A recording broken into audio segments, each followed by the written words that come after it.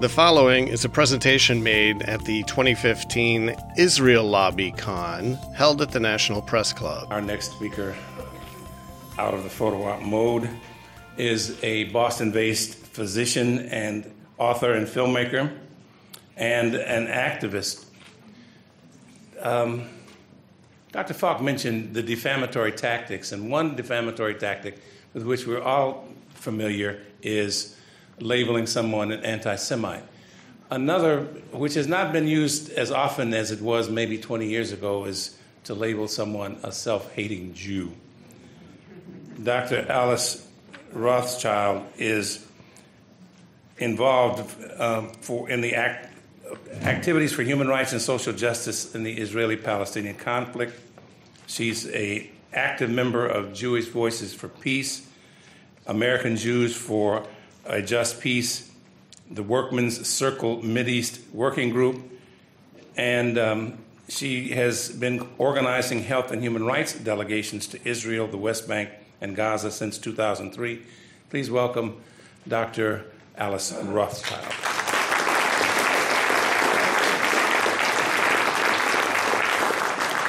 Thank you so much. I just got back from Gaza 3 days ago, if I'm a little verklempt, as we say.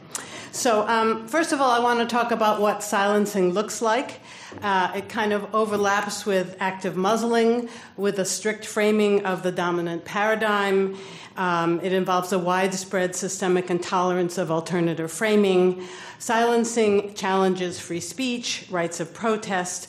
It's all about power, about fear, and about the broad cultural and political assumptions in the world that we live.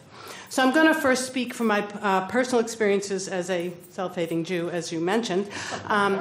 In 2004, I had come back from the region, and I wanted to do grand rounds, and I was invited to Cambridge Hospital to speak on the impact of war and occupation on civilians. And before my presentation, one of my colleagues came and leafleted the auditorium with these horrific pictures of Jews who'd been blown up by suicide bombers. And after my presentation, he got up and harangued me for 10 minutes, accusing me of lack of compassion for Jews. I wanted to do, a similar kind of discussion about healthcare and occupation in my own hospital.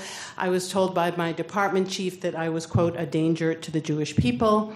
It took 5 years in his leaving, and I kept trying to do my talk, and finally they said yes. My talk was announced, and they received 100 emails protesting my giving these grand rounds. And I had to take the word occupation outside of the title of my talk, and I was told to stay away from politics. So fast forwarding the last year and a half, I've been doing a lot of book touring with my 2 books and my film and doing a lot of presentations. So I've been bumping up against a lot of muzzling. So in the academic setting, I was at American University, and I was talking with students who found that if they focused on human rights, on opposition to occupation, supporting BDS, etc., they found themselves marginalized and accused of bias. They described a campus that was polarized with no conversation between the right and the left. 2 professors had been included in the list of professors who are dangerous to Israel, and one untenured faculty member talked about being warned to limit his critical comments about Israel, because it would endanger his future career. At John Carroll University, at a political science class called Peacemaking in the Palestine-Israel Conflict, there were complaints from the local Hillel stating that Jewish students on campus did not, quote, feel safe having me on campus, and I hit that a lot, that I make students feel unsafe. And they actually had a major meeting of the faculty to determine whether I could be allowed on campus, which I was. And the most disturbing part of that little event was, at the end, the Israeli shalicha, which is an ambassador that the Israeli government sends out to schools and temples and things like that to, do Israel messaging. And she basically came up to me in front of all the people and started screaming at me, attacking me as a liar, doing a great disservice to the Jewish people, and just being a general bully, which was kind of an interesting experience. At University of Maryland, at an Arab media class, One Jewish student told the professor after I spoke that he was very unhappy with my presentation. He was disappointed in the professor. He accused me of hate speech, and he said he felt offended as a member of Hillel. At the University of Virginia, at a book club, I was doing a book reading, and several alumni complained and took it all the way to the president of the university that I should not be allowed to read from my book, and then threatened to withhold funds since I was allowed. When I've been in more religious institutions, there's a church in our D.C. suburbs that shares a building with a temple. They've had a long positive relationship, and the rabbi told the minister there that if he showed my film, that he would sever their relationship. There was a church in Vermont with a very wonderful pastor who does a lot of work with a progressive accept Palestine rabbi who really pushed him hard when he invited me to the church. And I saw the emails, and the tone of the emails were, I'm profoundly disappointed in you. We've worked together on all these issues. I thought I could trust you. And now you are showing this anti-Semitic, one-sided film from this known self-hating Jew. When I try to speak in temples, that's like getting up against the wall of McCarthyism. But I've had a couple of little successes. There was a Reformed temple in Ithaca, which I found that whenever they have announcements about speakers like me, the person who does the newsletter puts a little disclaimer saying this does not represent the opinions of the temple. And I also found, as I made my rounds of the few temples that would let me in, is that their maps of Israel are all the greater Israel, including all the occupied territories. So that was sort of fascinating to find out. I was invited to an Orthodox synagogue in D.C. by an Orthodox human rights lawyer who's also a Hebrew school teacher there. We set up the film, and the rabbi canceled it. At the Greater Jewish Community, I was in Sacramento. There's a Jewish Federation newspaper called Jewish Voice. For 2 times in a row, they've refused to publish an announcement that I'm in town, once doing a book reading, once showing my film, because they say that I am anti-Israel. In a Jewish community in a public library in Ohio, I had this totally conflicted, agonized audience. They were completely unaware of the many millions of dollars that are being spent on Israeli Hasbara and the aggressive control of Israel messaging. And one woman got up and she said, we could have this open conversation anywhere in the United States, but in Arab countries, we would be censored, arrested, and sold into sex slavery. I pointed out that actually I cannot have this conversation anywhere in the United States. In fact, I can't have this conversation in most temples, Hillels, and Jewish community centers.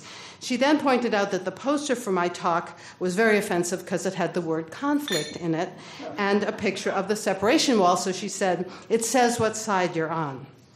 The most disturbing point in this very interesting public library came at the end when a little old lady comes up to the poor woman who's selling my books and announced in a very loud voice that my book should be burned, at which point a gentleman standing behind her said, that's what they did in Nazi Germany.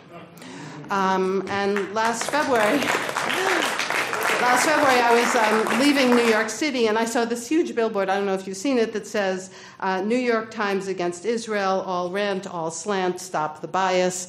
This is sponsored by the wonderfully well-funded and ironically misnamed Committee for Accuracy in Middle East Reporting in America. So silencing can be both active, and it also comes through how we frame the issues and the language and what are the assumptions behind it. So going back to that temple in Ithaca, one of the machers in the Jewish community challenged me on my maps. And she basically said, the Arabs were the migrants. And as she said, the last independent indigenous nation was 2,000 years ago. And she referred me to a right-wing blog for accurate information. I was at World Fellowship in New Hampshire, which is a wonderful family camp for progressives, and a woman in the audience told me this amazing story. Her child was attending public school in the New York City school system, and they were studying indigenous peoples. And as an example, the teacher stated that the Jews were the indigenous people and the Palestinians were treating them badly. So the daughter, being her daughter, piped up and she said, no, it's really, the other way around. And the girl was sent out of class to the principal's office. Her parents were called in, and they were given a stern warning about that kind of talk. And when the mother agreed with the daughter, the principal actually said that that version of history is not allowed in the New York City school system. And just recently I got this award from my town in Brookline for social justice work on Israel-Palestine. And both of the elected officials in the Massachusetts legislature boycotted the event. They're usually presenting the awards, and one funder pulled out. So that's what you see in your community. If we look at the issue of framing and language, the framing is the Jews are good, the Arabs are bad. And you think about the visuals. In our newspapers, there's a tendency towards the sympathetic Jewish settler mother crying over her injured child and the young man wrapped in a keffiyeh throwing a rock. That's the two visuals you see. And so there's an emotional message in our media that rarely portrays Palestinians as fellow human beings who may actually have some incredibly legitimate grievances and who actually are rarely violent. So Palestinians are never seen as the most educated group in the Arab world. They're never seen as the people with a long tradition of nonviolent resistance. You just don't see that. And so the question is, why is history that? Because history in our world is really a creation of groupthink. And if you go back in history, for decades, Palestinian history, trauma, aspirations, rights have been really invisible in Western discourse. I think it's partly a reflection of our own racism towards Arabs, our Islamophobia, guilt about the Holocaust, and manipulation by Zionist leaders, and then we add in cultural, economic, and military imperialism. So how far does this go back? Well, there was early silencing of the Palestinian experience by U.S. Zionists in the 1940s and the 1950s. So even back then, you would be viciously attacked if you criticized the partition plan, if you criticized Jewish nationalism and all that kind of stuff, or you mentioned that there was a Palestinian tragedy. And so journalists were accused of anti-Semitism. They were threatened, politicians who were threatened with loss of financial support. I mean, this goes way back to the founding of Israel. And then, as was mentioned, in 1974, the Anti-Defamation League officially defined what they called the new anti-Semitism as criticism of Israel. And 10 years later, AIPAC issued this college guide exposing the, quote, anti-Israel campaign on campus, which they still think is going on, and basically was trying to tell students why they shouldn't listen to people who are critical of Israel because they're all obviously foreign terrorists and anti-Semitic. So you see this kind of McCarthyism crept into Jewish institutions, and the epithet of anti-Semitism has been used ever since to silence and demonize critical voices. The Israelis joined in the fray with the Herzliya Conference in 2010, where they had a whole session on winning the battle of the narrative, and it's all about rebranding. It's a PR problem. And then a year later, the Rout Institute in Tel Aviv, it's a think tank, issued a position paper laying out the strategy of, quote, naming and shaming those on the left who are critical of various things. And the important thing is that they identified a strategy to engage Jewish institutions and individuals, to identify and marginalize groups, to separate medium-sized liberals from more critical liberals, and to create this Israeli brand. And you also see at that point the word, they go against people who are delegitimizing Israel. So that's another word that comes up. So what's happening now is a direct result of those kinds of policy decisions. People talk about shielding Israel from the abuse of human rights law. And then in 2011, Haaretz reported that there was actually an Israeli military intelligence unit that was created to monitor folks like us. So in academia, we have Hillel International, which is the umbrella organization for the Hillel chapters on American campuses. It did start out not as a Zionist organization, but it's basically become an Israel advocacy organization. And despite, espousing pluralism and tolerance, they actually have very strict guidelines about what you're allowed to talk about and what kind of speakers you're allowed to have. And in December of 2014, Hillel International and the Simon Wiesenthal Center developed a new campus surveillance tool, which is a phone app, to fight anti-Semitism, which will be deployed on 550 U.S. campuses with Hillel centers.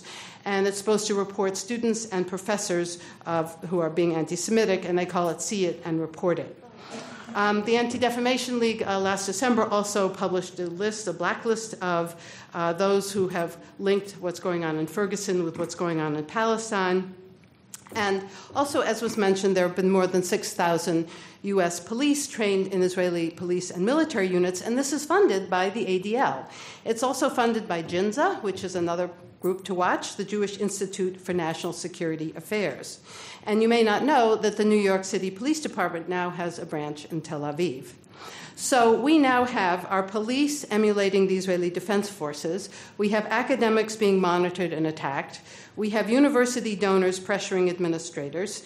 We have groups sympathetic to Palestinians being confronted with lies. And I suggest you Google Hamas on campus. It's a really interesting YouTube.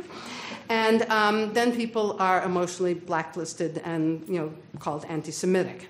Now, in the Jewish community, there's actually a tremendous conflict because Jews have traditionally been more left-wing on every other right but Palestine. And many of us, particularly people under 35, which obviously doesn't include me, feel that we are being asked to suspend our love of justice, democracy, and fighting for the oppressed when it comes to Israel-Palestine. And we see very right-wing forces, Campus Watch, Stand With Us, Camera, AIPAC, David Project, et cetera, aligned with the Christian right, lobbying Congress to support the most right-wing governments in Israel. I call this our own U.S. branch of the Likud. And then we have muzzling of dissent and tolerance in our own community. So these assumptions are reinforced. The Jews are the good people, Arabs are the bad people. Jews are like us. They're white people creating a Western-style state in a savage, untamed region of the world. So after 1967, there was this move towards making uncritical support of Israel the cornerstone of being a good Jew. And so being a Jew and a Zionist are now merged, and Israel is the religion. Christian Zionists marched up and embraced the idea we all got to return so we can have an apocalypse, so they embraced the settler movement. Liberal Christians then bought the mythology. The U.S. government developed our huge military-industrial complex. And with this framing, the history and trauma and aspirations of Palestinians becomes more and more invisible. So this manipulation happens by controlling the message. And how is that done? We have birthright trips, which are basically brainwashing. We have students that have been recruited, and I've heard paid, to use social media to compliment Israel. They call this public diplomacy. There are a ton of free junkets for all kinds of people, ranging from academics to food and wine critics, to go to Israel. We have all the academic collaborations. We have our Israeli ambassadors in all sorts of Jewish settings enforcing what the message is. And so there is this multi-million-dollar industry to brand Israel, with pinkwashing, greenwashing, faith-washing, there's all those kind of things. The good news is that there is pushback. There is a lot of pushback towards greenwashing and pinkwashing and faith-washing, and if you don't know what it is, just ask me. And there's also pushback within the Jewish community. We are not monolithic.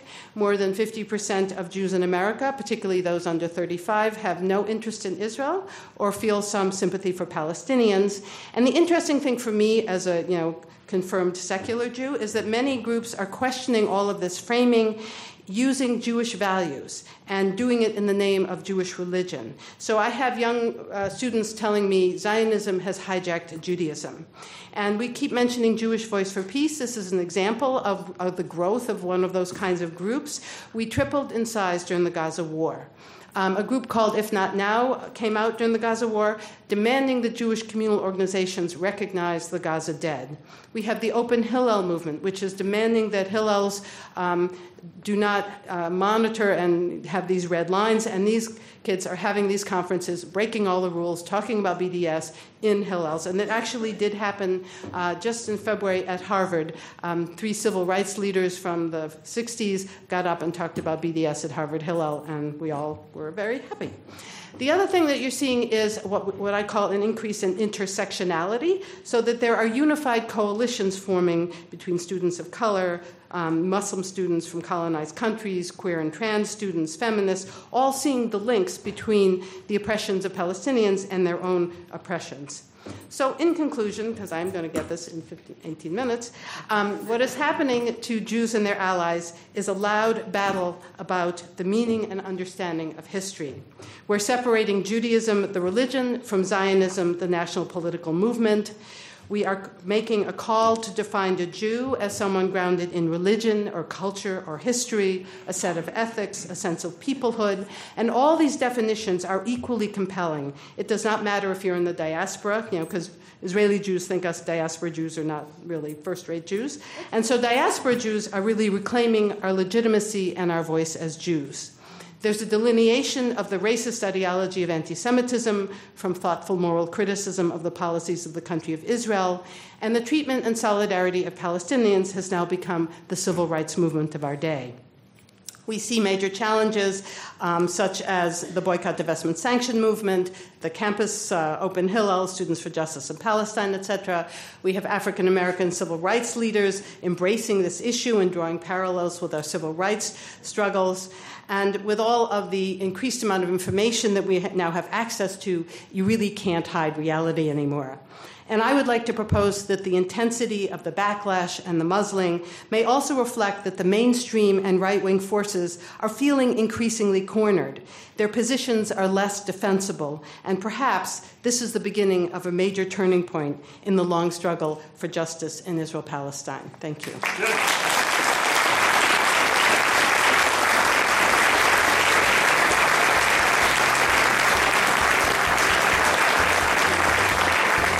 Dr. Alice Rothchild.